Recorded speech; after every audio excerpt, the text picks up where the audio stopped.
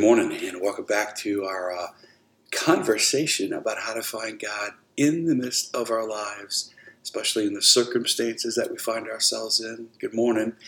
This is Father Mark, and how you doing? Right? Same question that I've asked you the last couple of days, and it's not merely because it's a convenient or colloquial way for us to enter into podcast. No, I mean that. Like, how you doing? It's important for us to know that if we're going to find God with us in the midst of where we are these days, we're going to find Him right inside our hearts. And if we aren't growing in self-awareness, then we're going to be less able to identify God in His presence and His action and His love for us in the moments that we need it the most. So when I ask you how you're doing, and we actually exercise our self-awareness, then we're growing in our capacity to experience God. It's also important for us, I think, to, on a daily basis, or even more than once a day, look inside our hearts, is because you shouldn't presume that how you're doing today is how you were doing yesterday. All right? Our interior lives are going to feel different day to day, and if we just presume that we are doing today the way that we were doing yesterday, then we might miss out on some real beautiful grace. Like last night. Last night, I had a great night. Last night, I felt like I was able to breathe for the first time since Sunday, when the stay-at-home mandate was issued by the governor. I was able to laugh last night. I was able to just exhale. I was able to actually go to bed with a real peaceful heart last night. And I woke up this morning and I just felt lighter. I woke up this morning, I felt a little bit more relaxed. I woke up this morning and I could find God. I could sense God's presence there just a little easier this morning. And I think that's what all of us really want right now, right? Don't most of us, in the midst of everything else that we want, don't most of us really just want to find God in the midst of where we are? Is it that why you're listening? You know, a lot of us are feeling a lot of things right now. A lot of us may be just feeling things that maybe it's the first time we've felt, right? Maybe it's the first time that we've felt this much inside our hearts, right? So just the fact that there's a lot of activity on the inside might just be different for a lot of us. You know, some of us may be feeling things that we don't want to feel, right? And I'm going to name a couple of things, just kind of like see what lands in your heart. See if any of this helps this morning, right? Some of us might be feeling frustration, right? And you don't like the fact that you're feeling frustrated. Some of us may feel impatient, and that sometimes can throw us off.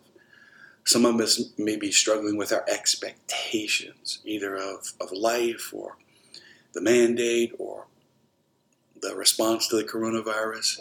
Some of us may be struggling with our expectations of ourselves or our employers or our families or whoever. You know, a lot of us may be just struggling with expectations, right? And that can throw us off, especially a lot of us who are growing in self-awareness. Maybe you don't like the way that feels. Maybe some of us are feeling things on the inside that we don't even know how to name.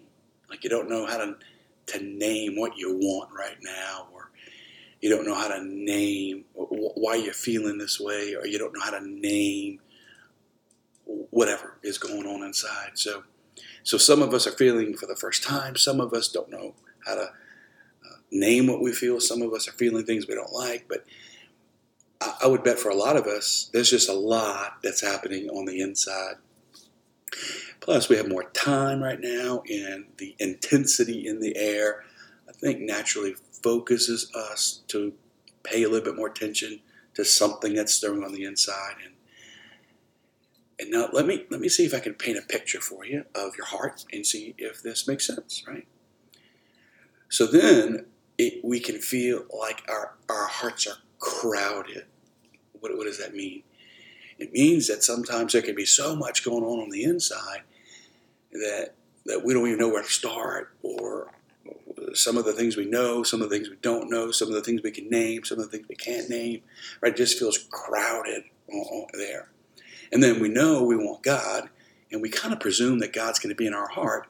But considering everything else that's there and how crowded it all feels, gosh, it can just get not only difficult to find God, but at some point it just gets overwhelming and tiring with everything that's going on the inside. Like let me give you an example, a fictitious example. And if anything in the example touches home, then just let the Lord touch whatever's there, right? I'll give you an example of a guy named Adam. Now, Adam is fictitious. Again, Adam is merely for the sake of an example. Let's say Adam's out there living in South Louisiana, and man, he's just worried about his job right now. His profession isn't one of those that was listed as essential. He's not a kind of person who can do a lot of work from home. Most of his work really requires him to be away from home, either touching things or servicing people in a variety of ways. And it's not really one of those jobs where he can work from home, but yet he's got to now work from home. And he's looking at the number of days that are left with things that he can do, and he's just worried about his job. He's also worried about his health. He's washing his hands, and he's social distancing, and he's doing all the things he's supposed to do. But Adam is the primary breadwinner in his family, and he's worried that if he gets sick, man, what's going to happen? He's also a good dad. He's a good husband. He's worried about his wife. He's worried about his kids. He wants them to stay healthy and to stay safe. And he wakes up with the hum of anxiety right now. Man, what's going to happen if I get sick? What would happen if I came down with the coronavirus? Now, Adam is not a guy who spends a whole lot of time thinking about big things in life. He likes to hunt, likes to fish, and especially the quiet moments in the deer stand, or the early moments of the sunrise when he's out taking his boat out to go fishing early in the morning.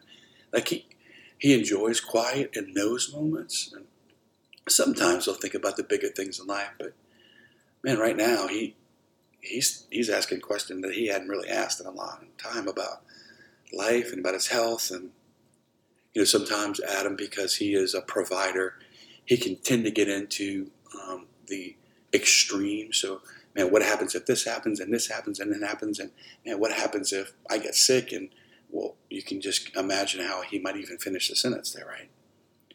There's a lot stirring inside of Adam. And he comes home after work, and there's just a lot there waiting for him, right? His wife is worried about her health, and his wife is worried about his health because she understands that he's the primary breadwinner, and she loves him and doesn't want to have to raise the kids without him. But she's worried about everybody's health, and she's carrying all that anxiety, and it just feels different between the two of them right now. And she doesn't know why she's more frustrated with him, but she is, and he doesn't know what he's done. He's trying to figure it all out, but his kids have been pent up all day in the house. They can't go see their friends. They can't do the things they used to do. Can't go to soccer practice or baseball practice, and they can only watch so many things on the screen. They even get a little screen fatigue themselves. And man, Adam just walked into that environment after work. And there's no outlets for him like he used to have, right? He can't watch sports. He used to love taking his kids to baseball practice, and he'd just sit in the stands, and he'd just not think for an hour, right? He would just enjoy the quiet. But he can't do that anymore, right? So he's dealing with a lot of stuff during the day, and then he comes home, and man, he's dealing with it all over again when he comes home. So everything happening in Adam right now, there's a lot going on, but he doesn't really have the language for it, and he certainly doesn't know how to find God in the midst of it. He's just doing the best he can in life. That's Adam. And I wonder, maybe, if anything, what in Adam's life maybe would you connect with? What's there in Adam's world that might be there in your world? And here's the good news for Adam. And here's the good news for you. God's pursuing Adam more than Adam's pursuing God. Really. God's the one who wants to be with Adam. God's the one who's reaching out to Adam. God's the one who's trying to get Adam's attention. God's taking the initiative more than Adam is. See, that's the key. And if I could say anything to Adam this morning, I would say, hey, Adam, just put yourself in a position to be found by God, bro. I'll tell you another story. There's a great priest, Father Larry Gillick. He's a Jesuit priest in the Omaha area. And I did a lot of teaching in Omaha for a season in my life. And I heard him tell the story of a particular summer vacation that he went on. And a couple of things you want to know about Father Larry. He's a great man, loves the Lord. He's a brilliant spiritual director, and he's blind. So he's telling a story about being on vacation one day and kind of walking around a neighborhood.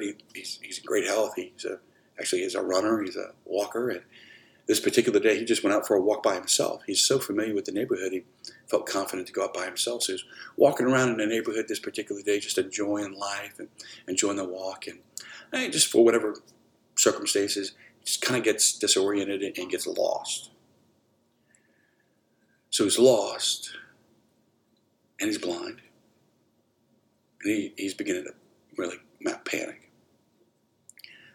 So he asks God for help, and he hears inside of his heart, he hears God say, sit down in the middle of the street.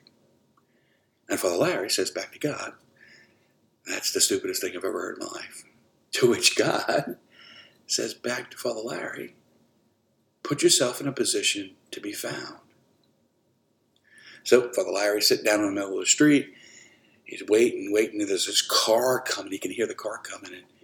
And he's in the middle of the street. And this story is going to end really, really good or really, really bad. And man, the car stops. They actually know Father Larry. The people in the car, they recognize him. They get out. They're like, Father Larry, what are you doing? He's like, well, I'm putting myself in a position to be found. And they get in the car. So he gets in the car, and they bring him back to the house. He gets out the car, walks up the driveway, puts his hand on the doorknob of the front door, and stops. Because he realized that he just learned one of the most important things in the spiritual life, which is when you're lost and you don't know where to go, stop. And put yourself in a position to be found by God, who's pursuing us.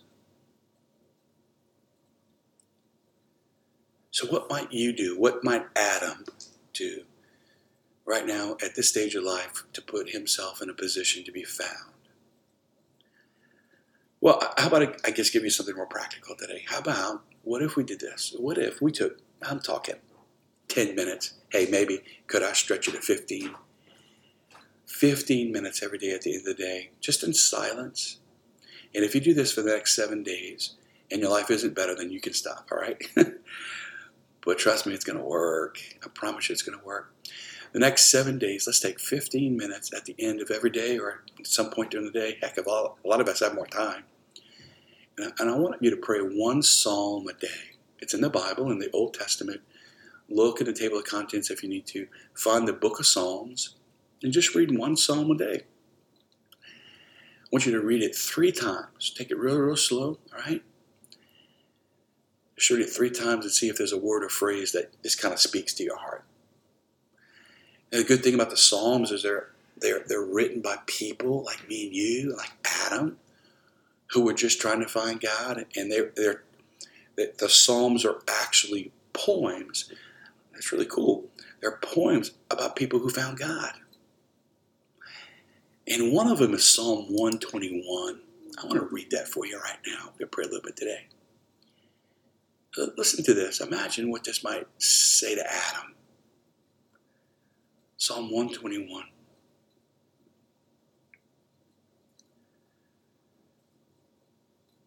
My help comes from the Lord, the maker of heaven and earth.